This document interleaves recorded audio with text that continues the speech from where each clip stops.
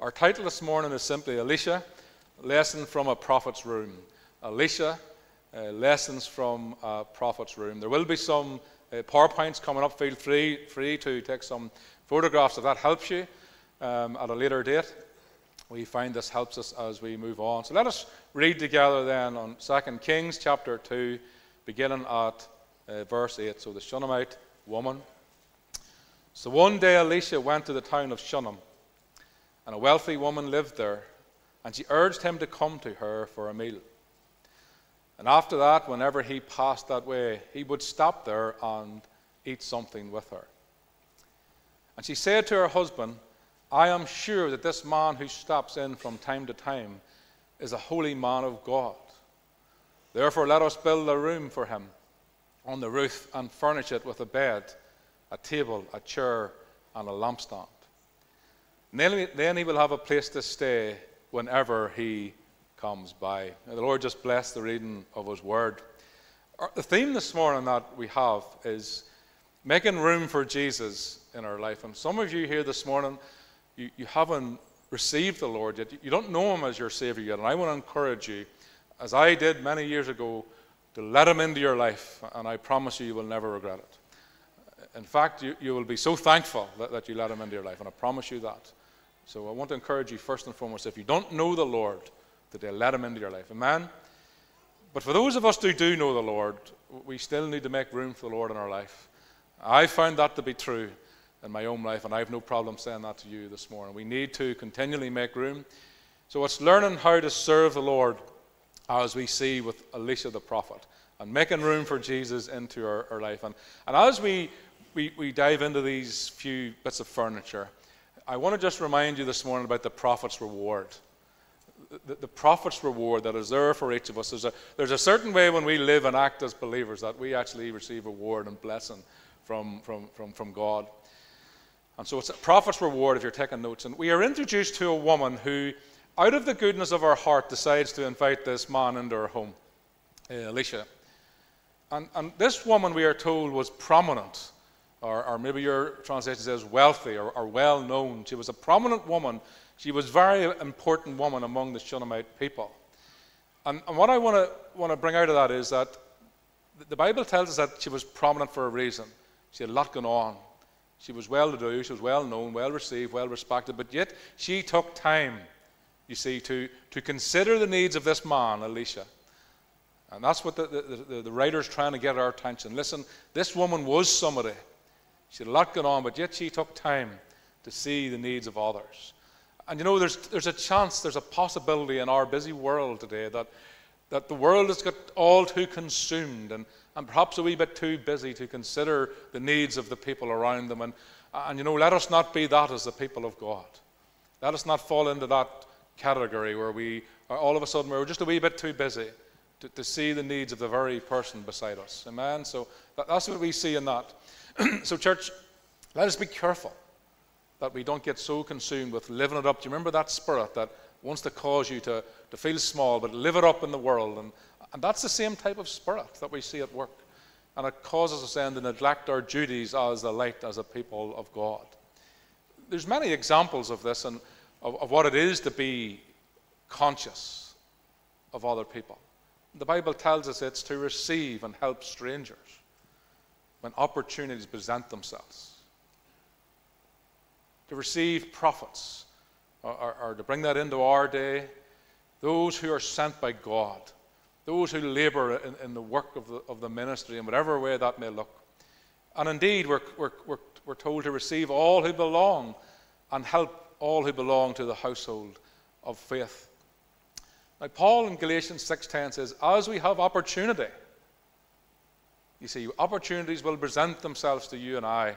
And with these opportunities comes an opportunity to either take them or not. And when we do take these opportunities, there is a prophet's reward.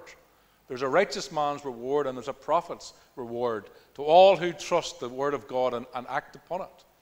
And he says, as we have opportunity, let us do good to all people.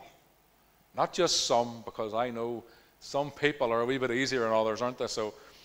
But it says to all people, and especially those who belong to the household him of faith. So listen, we've all the more responsibility to help and receive one another. I rubbed shoulders a lot with the brethren growing up, as I often say. And one thing I will say with this, when it comes to business, they give each other the business.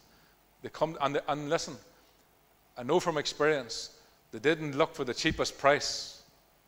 They give the business. Now, they wanted a fair price, which is business, but they didn't expect it for nothing. And you know, if you're an opportunity, perhaps you're a businessman, and you know another businessman, we have a responsibility to give opportunity to that business. Do you understand? But listen, we've also an opportunity to be sensibly priced. We can't be a greedy man, we have to be a fair man. But that's what the scriptures teach. We have opportunity to do good to all people, and especially the household of faith. Now, this woman, she received a stranger into her home, and she fed him. And this home would receive blessings beyond imagination. Now, you need to read on in that chapter when you get home, and you'll see what I'm referring to. But let us not ever forget to receive others into our home and be hospitable. A lovely verse that we all know is Hebrews 13. And it says, be sure to welcome strangers into your home, for by doing so, some have unknowingly entertained angels. Angels. And I've often wondered, excuse me if my theology gets a wee bit warped here, show me a bit of grace, but I've often wondered, do these angels who are disguised as people, do they always smell nice? Do you see? Do they always look nice? Do they even speak the same language as you and I do all the time? Do you see what I'm trying to say? These angels sometimes can be so fabricated in our minds that, well, they remind us of our own grannies. Somebody that we've no problem welcoming into our homes. See, it's easy to welcome somebody like that into our home, but I honestly do wonder, what about a stranger who is a little different than me? That perhaps challenges me or doesn't just gel with me. And I suspect not all strangers that come our way will be desirable to us. I suspect not all strangers we will want to welcome into our home. But the Bible says, be sure to welcome strangers into our home. I've noticed, especially with the work up in the town that the team does here in the church, that we come across some people who are so broken and so desolate and so needy that we found ourselves standing there not exactly knowing what or how we can help this person. That's the reality of this world. It's so broken. And actually, it's not always easy. We always haven't got the answers. But what I did notice was people from our church sitting people down and talking to them and giving them refreshment and just praying with them and reassuring them. And you know, that could be perhaps the most human contact that person could have had maybe this year. And so although we didn't have all the answers, what I did see was the people of God just receiving people, strangers, and trying to encourage them and give them hope. But the Bible speaks about very clearly a prophet's reward and a righteous man's reward. And you get this in Matthew 10, 41 and 42, but let me read it to you. So Matthew 10 and 41 and 42, it says, and if you, now listen to the words, because it'll make it interesting when it's about you. Because it says this, if you receive a prophet, as one who speaks for God, that's what a New Testament prophet is. There is the prophets that speak of coming events and them things, but this is as one who speaks the word of God to you, you will be given the same reward as a prophet. Now listen, it says, if you receive a righteous person, which is the people of God, because of their righteousness, you will be given a reward like theirs. It goes on to say, if you give even a cup of water to one of the least of my followers, you will surely be rewarded. There's a prophet's reward and a righteous man's reward, the Bible talks about. Now, what does a prophet's reward look like in a whole? I want to tell you what it is. We started off reading in verse 8. If we went back to verse 1, I'll just tell you the story. You'll see an example of what it is to be rewarded as a prophet. We read about a wife of a prophet whose husband has just died. And she says to Elisha, my husband is dead, and you know that he feared God. You know that he was a man of God. That's the point of them word. And you know he was a righteous man. He didn't just act as such. You know what he was. And she says to Elisha, my husband is dead, and you know that he feared God. And now his creditor is coming to take away my 2 children as his slaves. These 2 children was all this woman would ever have to have a future. Without these children, she was dead. She was gone. This woman has nothing in her home but 1 jar of oil, and she's all out. She's all spent. She has no social care to feed her entitlement that we have today. She is out. She's dead. And she's about to lose everything in the form of her 2 sons just to pay debts. But Elisha the prophet instructs her to borrow some empty jars from her neighbors, not just some, but many empty jars, as many as she can get. He then tells her to go inside and shut the door, you and your sons, and pour oil into these jars, setting the full ones aside as you go. It's a reminder of the closet place, to go in and shut the door with God. It's a reminder of that. But from 1 jar, we're told she filled all the jars that they had gathered up. And we're told these words, when there was no more jars, the oil stopped flowing, when she was full. When she was so full, she began to overflow. What's that remind you of? The psalmist speaks of it. This overflowing, where God, just in his abundance, would give into his people this prophet's reward. And he says to her, go then and sell the oil and pay off your debt.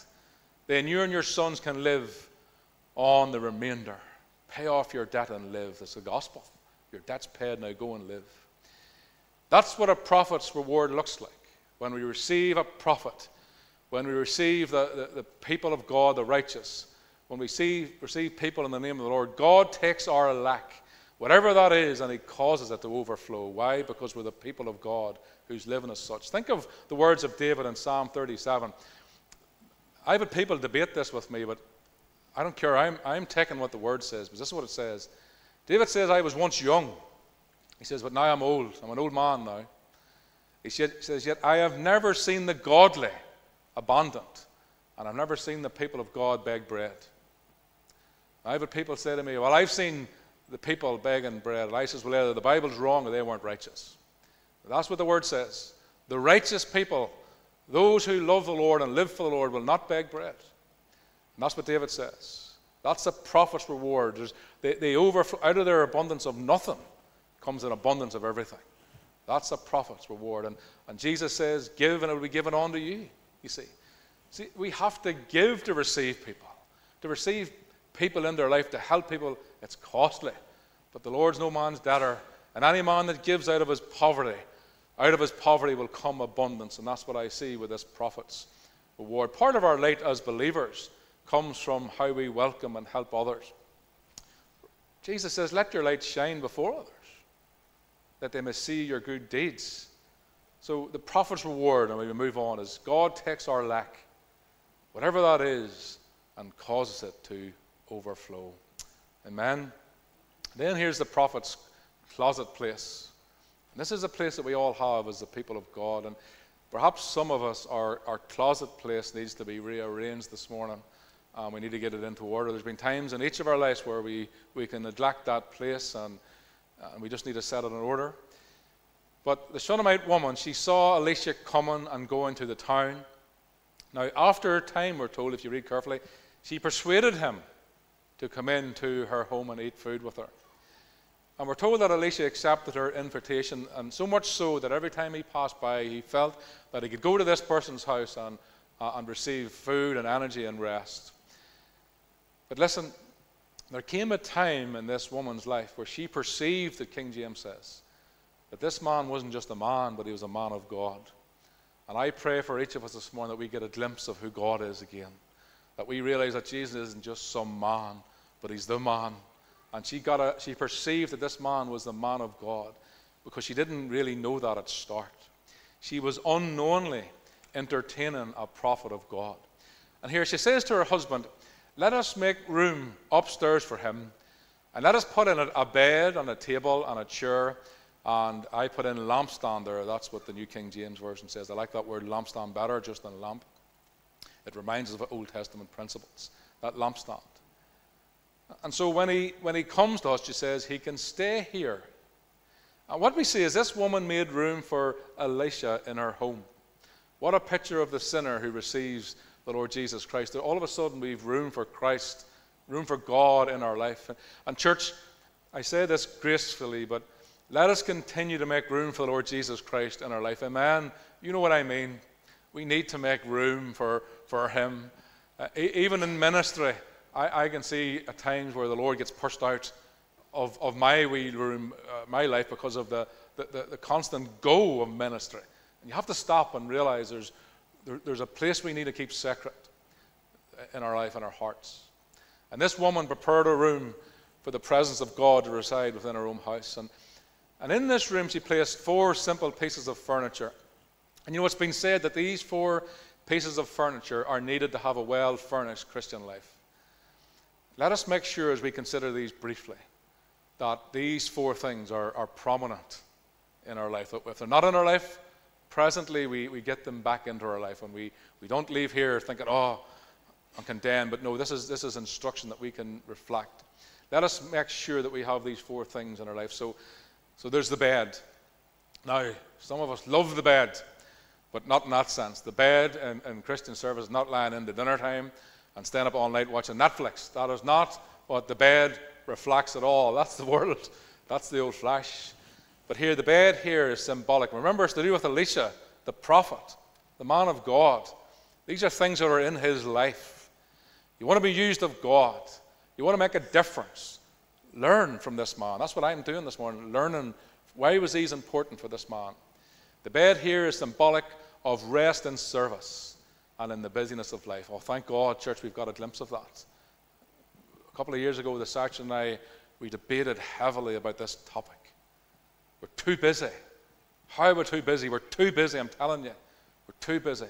There's no room for God, and it's all about him, but where is he in it? Where's the fruits? And we debated this, and we sought God, and we realized, you know something, over the years we've been too busy, just doing whatever we felt was right. This here speaks of symbolic of rest and service, and the church must learn in our calling to have rest in their life. It's okay to have rest. The life of a prophet, to share the word whatever way we do as a church, is at times tiresome. And rest in the life of the church is just as important as preaching the gospel. And yes, I did say that. Rest is just as important as preaching the gospel. The two come together. We can't have one without the other, or we end up sick. And many a man's ended up sick mentally, in his mind and his spirit, because he consumed one and absolutely neglected the other. Then churches have become sick because they consumed the rest and haven't put any work into the other, and therefore they're sick spiritually. They're come together, the both. Now Jesus says this, come to me, all you who are weary and burdened, and I will give you rest. That tells me the church shouldn't be weary and burdened, because in the Lord there's rest. Even in service there's rest. He says, take my yoke and learn from me, he says. Learn from me. We're learning from the man of God, and you will find rest for your souls. For my yoke is easy to bear, my load is not heavy and hard to carry. It's not. But yet it can be if we don't rest. Now Elisha, as he walked with God, he rested with God. And I love that. And I'm speaking that over your life this morning. Walk with God and rest with God. Don't feel you have to be always doing and never being. Elisha walked with God and he rested with God. And he let God work through him, church, each day. He didn't run around like a busy man trying to do stuff for God. Francis Dixon said this. Now, I have it up there. Hopefully you can see it, because I had to read it a few times and I got it. There is a difference between working for God and letting him work through you. To work for him involves fatigue and strain. But to let him work through us means joy and fruitfulness. You see, there's a difference. And pray that joy and fruitfulness will be our portion. We must learn to rest and let him work through us as we rest in service. I've defined it as this: keeping our hand on the plow, but allowing the Holy Spirit to move it along. Amen. How often are we guilty for trying to do God's work for him and telling him where we're going and what direction we need to do and do this and go there? But it's keeping our hand on the plow. Rest doesn't mean you let go of the work of God. That's not biblical. We press on. We do the work of an evangelist. Not till the Lord calls us do we retire, but we keep our hand on the plow, but we rest and we allow the Lord to lead us and guide us. What does Zechariah 4 say, church? Not by might. I'll push the plow this way. Not by power, this strength, the power of our minds. No, but my spirit. But by my spirit. Rest and labor. Now listen, some of you need to know this one. There's rest from an overactive mind. The old enemy can get our minds overactive, and we lose our peace, we lose our joy, and we lose our rest in God. But Isaiah 26, what does it say? But you keep him in perfect peace, whose mind is stayed upon you, because he trusts in you. So we need a rest from an overactive mind. Amen? There's rest from fear, and there's rest from uncertainty. Some of you have got uncertainty about the future in your heart. Listen, we need a rest in God. Trust God. John 14:27, Jesus says, listen to the church, peace I leave with you. My peace I give to you. I do not give to you as the world gives. What's the world give you? The opposite of peace. Anxiety and fear.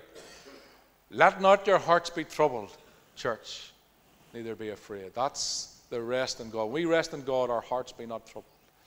And here's another one the church needs to be finding rest from, the Christian. The burden of sin in our life. The burden of sin. The church is not to be overcome with the burden of their sin of the flesh in their life. Why? Because at the cross at Calvary's Hill, Jesus took upon himself the sin of all the believers, your sin and my sin. Do you know the sin you've wrestled with this week? Well, he died for it and he took it from you. You're free from it. It does have no hold on you. You're not bound by it anymore. It's gone. That's the gospel, the good news. You will wrestle with sin, and listen, sin at times will beat you, but it doesn't have the victory over you. That's the gospel. When sin grabs a hold of the church, she confesses her sin, she looks to the church or the cross, and she shakes it off, because the Bible tells us through the blood of Christ we have peace with God. So listen, there's somebody here and you're bound by sin and you're wrestling with sin and you need to find rest from it because God has taken it from you. Amen. And when you realize he's taken it from you, you'll find yourself being free from sin. The more you wrestle to stop sin, the more you wrestle with sin and sin. Paul found that. The more he tried not to do something, the more he did it. But the more he realized that my sin is forgiven and taken, he stopped wrestling with it, and all of a sudden he stopped doing it. Romans 5, speaking to the church, as people sinned the more, God's wonderful grace became more abundant. Our more familiar translation with me would, where sin abounds, the grace of God abounds all the more. So at the cross we find rest for the burdens of our sin. The Christian must find rest in many areas, and it's always in Christ. I'll move on with this one Psalm 62. He says, truly my soul finds rest in God, not in his works, in God. My salvation comes from him. He is my rock and he's my salvation. He is my fortress, and therefore I will never be shaken, because he found rest in him. Amen. That was the longest one now. Then there's the table. Excuse me. The table is symbolic of communion, relationship, fellowship, if you like, where we sit down with the Lord. Sit down. We sit down as a family. We commune. The table, there could be other interpretations, but this is my interpretation. It speaks of my relationship with Jesus, my personal communion with him this morning. And it's a reminder of the importance of personal fellowship with the Lord Jesus Christ. Now, here's the thing about Elisha, the man of God.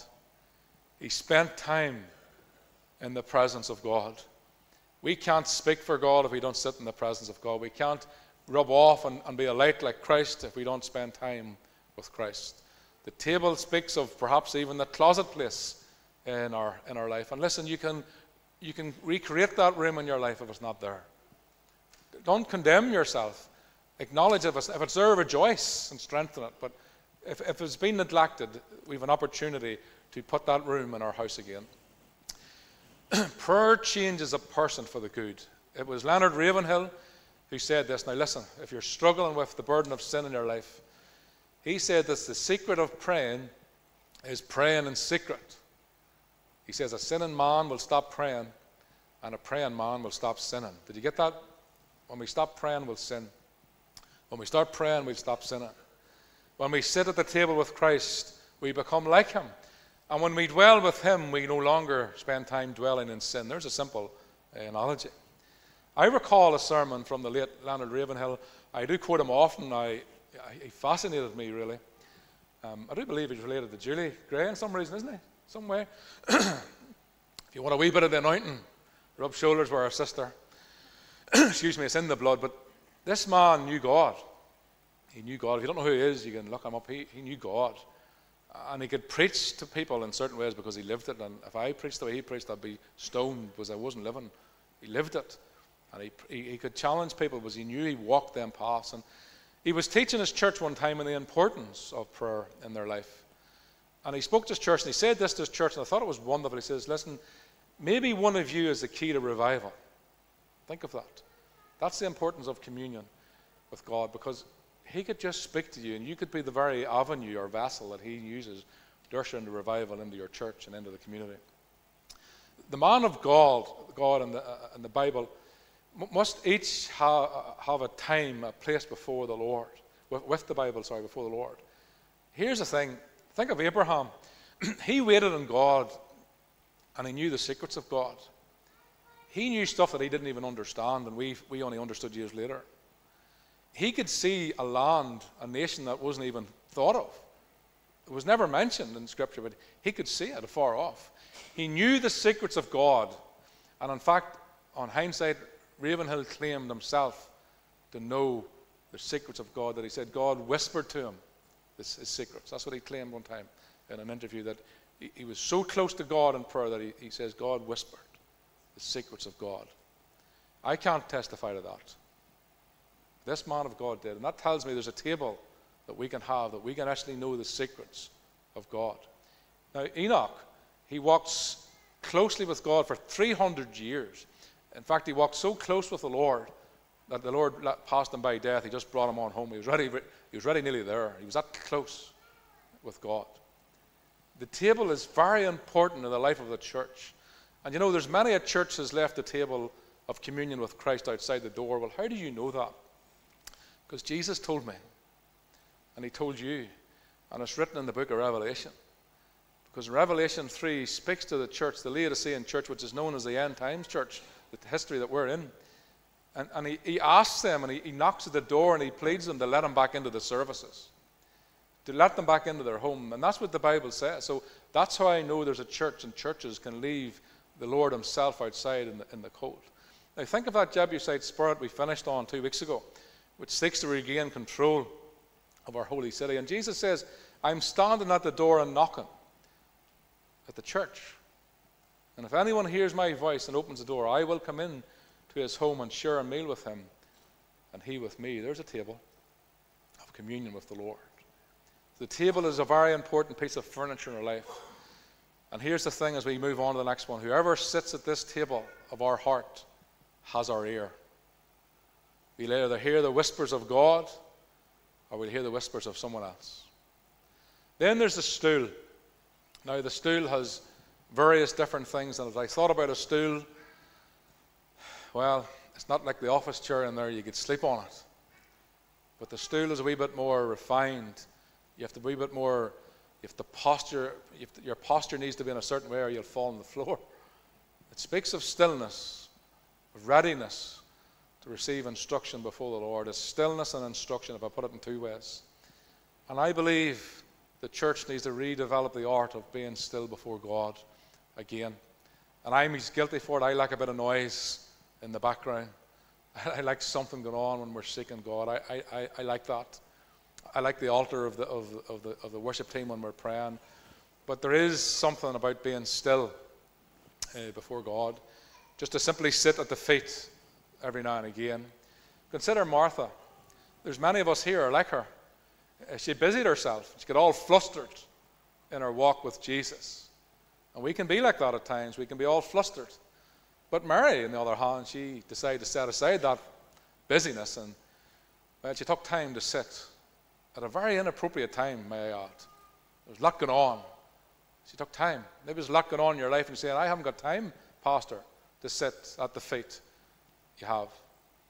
There is time. I've got time. You've got time. It's amazing how we can make time when we need to. Mary took time. She got criticized for it, by the way. But she took time and she sat at the feet of the Lord Jesus. So Christian, the stool is a very important of furniture in our life. It's a wee bit about waiting on God.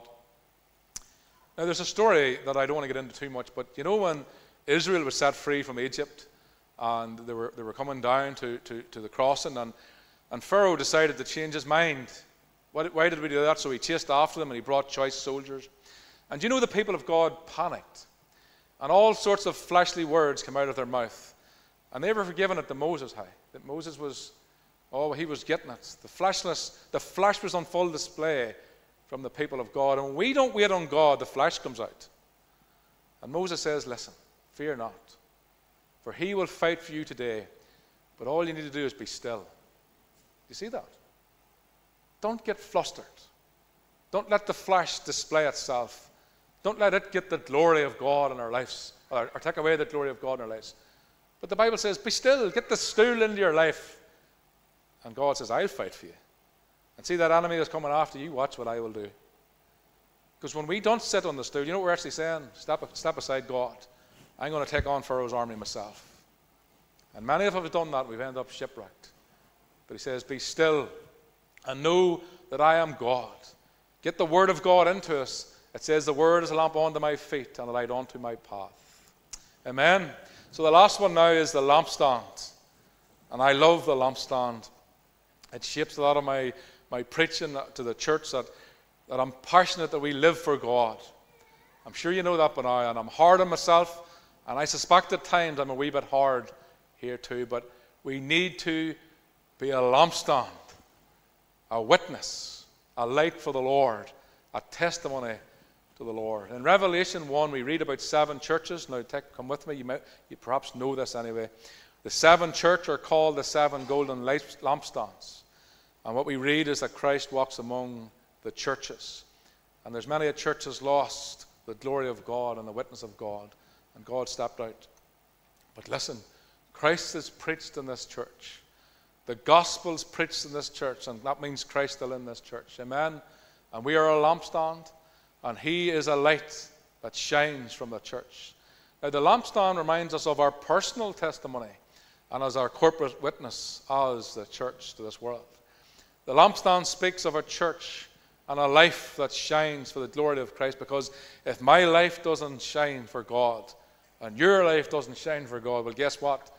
The church here most certainly will not shine for God. Now, here's an interesting one. The Lord Jesus Christ said in John 8, I am the light of the world. And in Matthew 5:14, he looks at the church and says, now you are the light of the world. Isn't that lovely? What I am, you're going to be. I am going to cause a light to rise up and shine upon you. Isaiah 60, our word for the church. Arise and shine, it says. And God says he's going to put his light. He says, I am the light of the world, and you are the light of the world. Church, we are a lampstand that carries the light of the gospel. Think of that in your own life. Has the enemy perhaps taken that light of yours and caused it to be a wee bit dim? Is a bit of smear on it? Does it need a clean? Here's the one. As we shine for God this year, let us shine in the home. There's a challenge place. I often say when we're marrying people, you have to understand, marriage is God's mechanism to make you more holier. Couples, don't be afraid to say amen. It's God's mechanism to make you more like Christ. Listen, you're going to have to say, I'm sorry, a lot of times when you're not. It gets worse. Even when you're right, you're going to have to let on you're not right. Honestly, that's marriage. I love the skip down the road and the wee singing and the skipping and the holding hands. And I remember seeing a video on one of the Facebooks, whatever it was, and there's this lovely couple. I'm sure you've seen it. They're walking down, they're holding hands. You see it? And there's a pole, and they sort of let go and they join each other's hands. And it come a year or two down the line, and they come to the pole, and the woman grabbed his head and smacked it off it. She failed the grace test that day. We're not encouraging that, by the way. We're not encouraging that. But I've noticed in my life, when I get to share and preach and study the Word, that most times I come out of the study and I'd go and speak to my wife. Promise you that. And I said, you know something? I've seen something, and I'm sorry. That's the truth. Or do you know how I responded to that there? It was wrong, Now, I was right in what I was saying, but how I said it. And I found that the greatest place where I learned to shine for the Lord is in my home with my family, when I realize the flesh displays itself and I don't want it to display. So the first thing I want to say to you, let your light shine in the home. And if it's a wee bit off, don't let it annoy you. Work at it. Work at it. Get your ministry right in your home. See your ministry in the street. It'll flourish. Let our light shine then from our home into our workplace. There's no sense being a great man in the workplace if we're an awful man in the home place. Let our light shine to our whole family now, our broader family. Because there's a challenge. Those who are not yet saved and don't understand us, let us be a light to them and make it our business to see them won for the Lord. Church, let us to continue to make room for Him in our life. Amen.